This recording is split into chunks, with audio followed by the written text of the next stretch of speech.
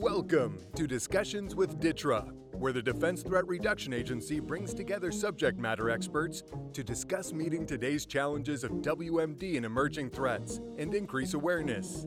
And now, today's show. Hello, and welcome to Discussions with DTRA. This is Darnell Gardner with DTRA Public Affairs, and I'll be your facilitator for today's podcast. So during this podcast, we'll be recognizing the agency's efforts to raise awareness about breast cancer. So at this time, I'd like to introduce our moderator, Ms. Claudia Vaz-Charamella, a member of DTRA's Directors Action Group, or more commonly known as the DAG.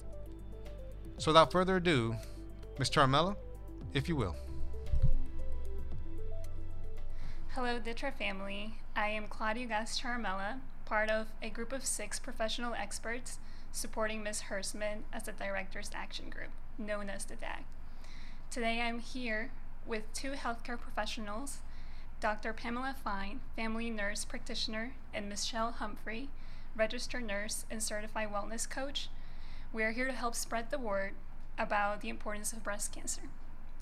As the Breast Cancer Awareness Month runs through October 1st until October 31st, in our lifetime, this disease will affect one of our colleagues or a loved one. We want to educate ourselves and everyone listening to this podcast about early detection and the causes leading to breast cancer. Knowledge and early detection can save lives. So today we're here to discuss the Breast Cancer Awareness Podcast. So let's get started. What is breast cancer? So that's a great question, Claudia. I think that breast cancer is not that different than any other cancers. It's just a growth of abnormal cells in the body that kind of overtakes an area, and this just happens to be in the breast. It can be identified as just a very hard, fixed lump, meaning you can't move it around. And that's just where all of those abnormal cells kind of collect and stick to one another and just begin to grow and grow. I see. What are the risks of breast cancer? So there's 2 different categories of risks when we talk about risks for any disease process. There's non-modifiable risk factors, which are things that you can do nothing about. And then there's modifiable risk factors, and those are things that that you can change. So I'm going to talk a little bit about the non-modifiable risk factors, things you cannot do anything about. The first is your age. So the older you are, the more at risk you are for developing breast cancer. The next is gender. Obviously, females are more at risk than men. There's nothing we can do about that. It's just how we were born, right? Your race and ethnicity also plays a role. Caucasians are actually more diagnosed more often. However, other ethnic groups and other races have a higher death rate. And there's a lot of factors that go into that. Your genetics. So there's a lot of talk in a lot of breast cancer circles and on the news about the BRCA1 and BRCA2 genes. It's the BRCA gene, and they call that the breast cancer gene. And you don't have control over if you're going to inherit that gene or not into your body. And then there is some debate over environmental factors, whether it be pollution or chemicals or plastics. Some of them can be modifiable, but there's not really even been direct links as far as if there's, depending on how much exposure you have, if you actually are, those environmental factors are a direct cause. Right. And then Michelle's going to talk a little bit about the modifiable risk factors. So some of the modifiable risk factors, the first one is diet. Our body is our temple and we are what we eat. So we have to think about, back in the day, products were organic because there were less pesticides. Now we have to think about the things that are put on our foods that we ingest in our body, whether it's hormones in the animal feed, whether it's pesticides on the foods that we eat to make them look nice. like a nice apple versus an apple that's deformed or mouse shaped. Another thing is carrying excess weight, because that it also is an indicator that we're consuming more calories than we're actually burning more calories. So that can also contribute to an increased risk factor. Another one is our sedentary lifestyle, because we're no longer manual workers. We don't work in the fields like we used to, so we're not getting that exercise like we used to. So we're sitting down a lot more, which means we're ultimately burning less calories. So that again increases our weight and increases our risk factor. Not having children before the age of 40 is also being found to be increase your risk factor, as well as not giving birth to children at all is also increases your risk. And last but not least is oral contraception can also increase your risk. And then we're not talking about hormone replacement therapy as in when you're in menopause, but more so oral contraceptions. Wow, all of those factors for me is news to me as well. And me being a 30-year-old woman, I was never aware of all the factors that could cause breast cancer or lead to it.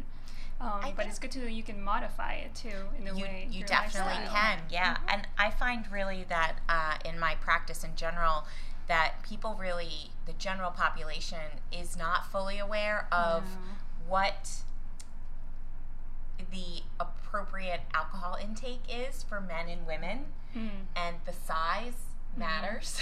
Yeah.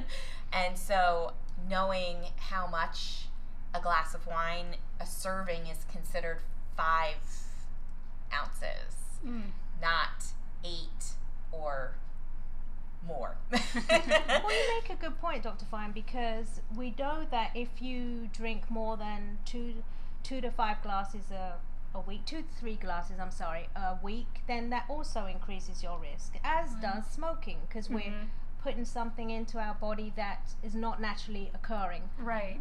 And we're it's taking. easily modifiable. Absolutely.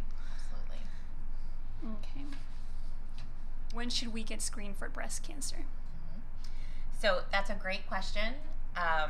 It depends, and it depends on who you talk to and who you ask.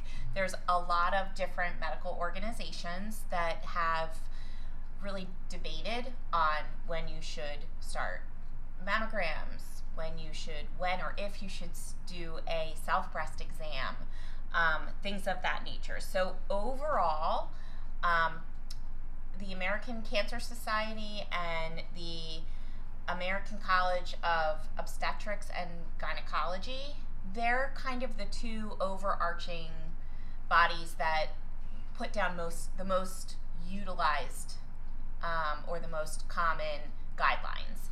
And so for them, the first thing is that you should always have a conversation with your healthcare provider.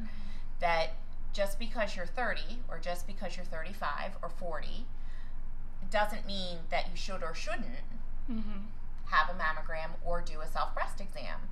It means you should talk to your provider about what your specific risk factors are, the ones we all just discussed, and then decide what's going to be the best plan for you. So overall, in general, we as healthcare providers, regular mammography should start at age 40. Okay? And so some organizations will say every year, but most agree that every 1 to 2 years from the age of 40 to 49, you should have a mammogram. From 50 to 75 years old, you should have a mammogram every year. Over 75, it's definitely based on your risk factors, symptoms, history, things of that nature. And they also look at if you have a life expectancy that is less than 10 years, they may say, well, the benefit doesn't really outweigh the risk. Okay? Overall, women ages 25 to 40 should have a clinical breast exam, which is a breast exam that's performed by their provider, whether that's an OBGYN, a family practice provider, every 1 to 3 years. So when you go in, it promotes you to go in and have your regular checkups, your regular exams, that you should have that clinical breast exam done every 1 to 3 years. So what's really changed over the last few years is that the days of starting in late teens or college age, every month you do your self-breast exam, right? So that's not recommended anymore.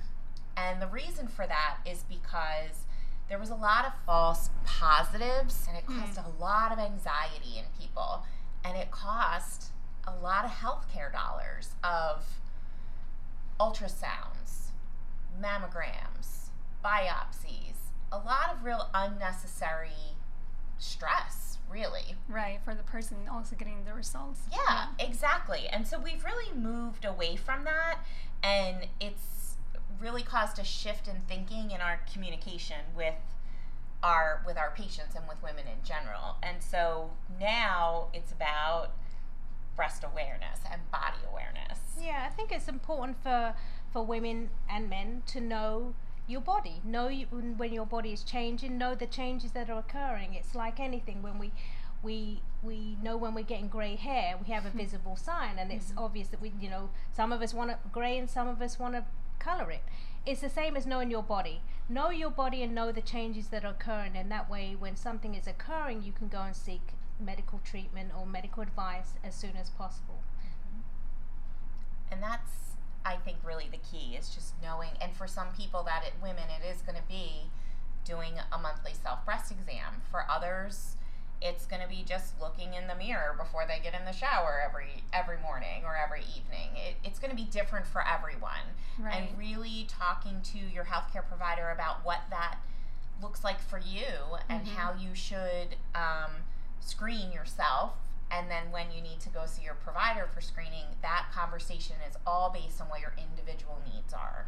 Right, trusting also your doctor to be vulnerable in sharing the symptoms or signs that you're seeing, right? Absolutely. Or a loved one or somebody that you care about that can help you kind of walk through this. Absolutely, you're right. So I know we've talked a lot about women's health, but can men also get breast cancer?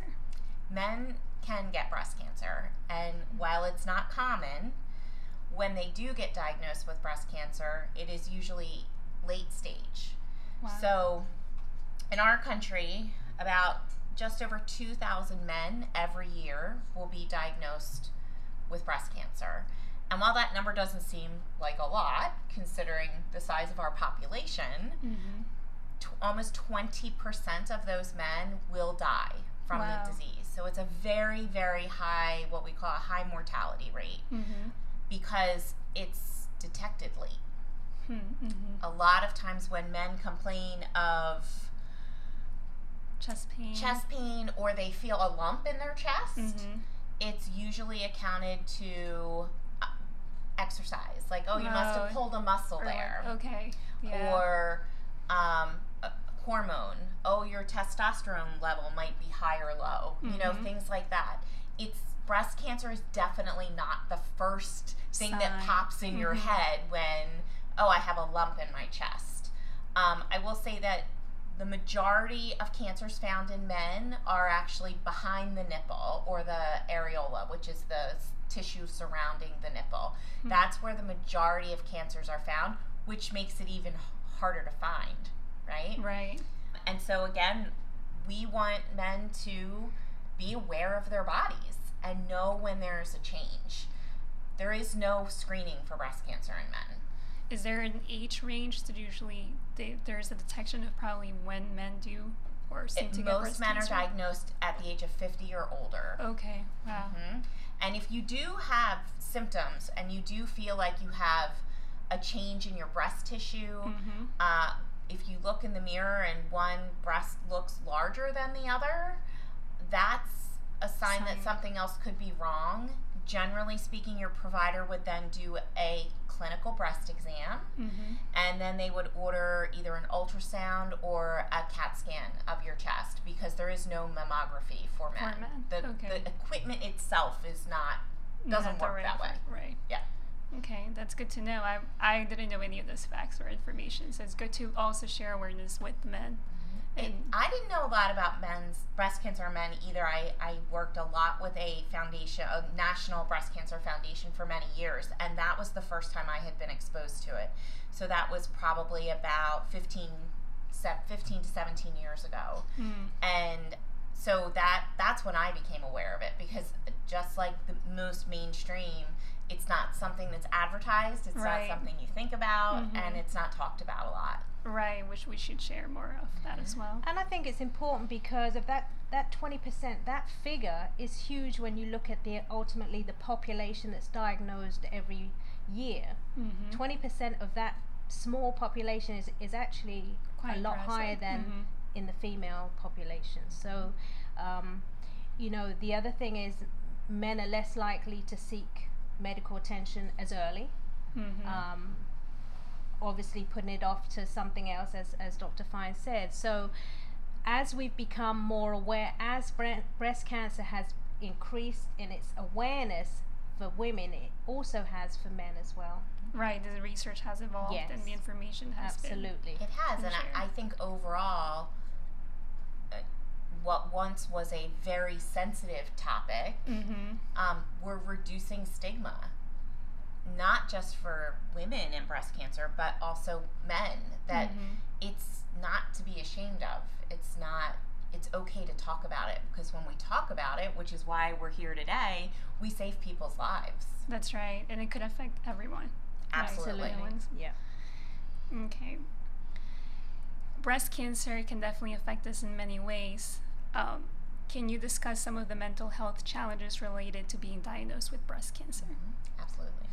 So I think body image is a big thing that we talk about. As men and women, first impressions count, right? When we look at somebody, we look at the body image. So that's important to most of us.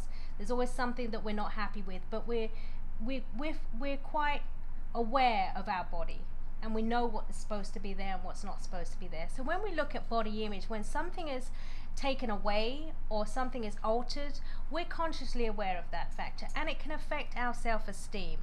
And when it affects our self-esteem, then the other things can come into play. For example, if you're having treatment for breast cancer, that can cause anxiety and that can cause depression. Also, when you've had a mastectomy or a lumpectomy, something's taken out or the breast is fully removed, then people look at themselves in the mirror and yearn for the person that they were. So that can affect their self-esteem because their body image is not what they used to be. Right. So when we look at the mental health issues, it's about what I used to be and what I am now. It's very, because self-esteem is important to most of us, right? And so is our self-well-being, self-love, and our self-worth. So when we look at our altered body image, we have to look at how we can best cope with the loss, whatever that may be to each person. I think there's always a sense of, and this is not just with breast cancer, but I think that people who have been diagnosed with cancer in general have a sense of shame and guilt. What did I do? Why me? Blame yourself. Blame yourself. What could I have done differently? And there certainly are some factors, but there's really no set link between any one particular thing. It's usually a combination of those. I can change this, I can't change this, right? But when you're going through it, it's very difficult to see that. And so shame and guilt kind of take over, and why me? Although others take it as a opportunity to maybe change their lifestyle if they were participating or engaging in a lot of risky behaviors. And they also some people women in particular become very empowered to talk about their journey and and it's very personal, but they kind of almost make it their mess is their mission, right? Isn't that what Robert says? My mess is my mission. And so they make it a point of making a difference in someone else's life. Right, talking about it, discussing it. Yeah. Sharing it. And another thing you have to think about is how society sees people, women, men, body image, right? Everybody, when you look at magazines, there's the ideal woman. whatever that ideal woman may be. If it's Vogue, if it's GQ, you know, there's an ideal person, and people often think about that person and think that they should look like that person. So when you look at people that have altered body image, it just solidifies the fact that there's something wrong with you when you have something taken out or some piece missing, because that's not the way society believes that a woman or a man should look like. Yeah, exactly. I think that that's why the support groups that are available for breast cancer they can be very helpful. They are definitely not for everyone. You have to be comfortable with that and comfortable with sharing, and that means, you know, you have to be comfortable being a little bit vulnerable, right? And you've already been vulnerable because of what you've gone through, right? And so it's definitely not for everyone, but I think that the resources alone that you can get from support group or from usually breast centers will have programs available and resources that maybe an online forum or a chat forum. You know, there's so many different technologies out there now to offer support without you having to make yourself vulnerable by going, you know, into a conference room with, you know, 5 other women or 5 other men that have been diagnosed and talk about your journeys. It's not for everyone, but finding a support system is critical when it comes to maintaining or getting back your mental well-being after being diagnosed. Absolutely. I think it's relationship building, but it's also you and I going through the same thing, similar kind of, so I can understand what you're going through. So it's a nurturing relationship that is built through these support groups where people like you have been through the same thing or are going through the same thing. So me understanding what you're going through helps my mindset, and helps me to better recover, for feeling supported. Right, there's a sense of community and encouragement, right? To talk about it through and relate to what each others are feeling or going through, right? And especially too, like maybe what if you have lost your loved one and that's all you have? So a sense of having friends and companionship as well. Absolutely, and I think that if you are someone who has a friend or a family member going through their cancer journey, being there for them is important. And even though they may not be asking you to be their support person, you can be there in little ways, just by a little, you know, checking in on you text, or just wanted to say hi, or drop a little card in the mail thinking of you. It doesn't have to be, or hey, there's a new movie out, do you want to go to the movies? Right, or trying to get themselves out of that space. Exactly, get them back to doing things that they normally would have enjoyed doing prior to their diagnosis, because a lot of people become scared, and you know, a lot of cancer survivors, they do change a lot of things in their lives, not always for the positive. Sometimes it's withdrawing from the things that they've always loved to do. Right, depressions. Right, and so if you see that happening to your loved one or your family member or your friend or even a neighbor, just a little bit of engagement you don't know how positive of an impact that could have on that person. Right, could go a long way. And it's important to validate those feelings, right? Because I may not know how you're feeling because I've never been through that, been through, you know, breast cancer or a mastectomy or a lumpectomy, but I'm validating that those feelings are real. There's a feeling of loss, there's a feeling of hopelessness, and sometimes a feeling of just isolation. So when we think about mental health, those things can be overcome just by relationship building, just by, hey, how are you doing today? Hey, do you feel like going out for coffee this morning? Or do you want to come to Starbucks? I'm going, you know, those kind of things, just to encourage somebody, A, to get out, B, to be around other people, and know that life does go on, unfortunately, but it does, it goes on. So that loss is about embracing who I am now. Oh yeah, because I think that any chronic disease diagnosis, not just cancer, you have to adjust to the new normal. Right. Right? And what can I do now that I wasn't, or what can't I do now? And then how can I balance that? Right. And how I can make my life just as productive as I was before. Right. Getting yourself. Yeah. Sometimes it could consume you even more. Just feeling a little bit isolated, or stop letting go of the things you like to do, or seeing the people that were always there for you. Yeah, but making sure that you have some level of support if you're diagnosed, but more often than not, it's going to come from the people who surround you, coming to talk to you and lift you up, so to speak. Exactly. Yeah. Well, thank you, ladies, for your time today. Thank you for sharing breast cancer awareness. Thank you for this podcast. I've learned a lot of things, and I think our DITRA family has as well. If you feel any symptoms or signs, please talk to your doctor and reach out to Ms. Pamela and Ms. Michelle for any other questions. Thank you. Thank you.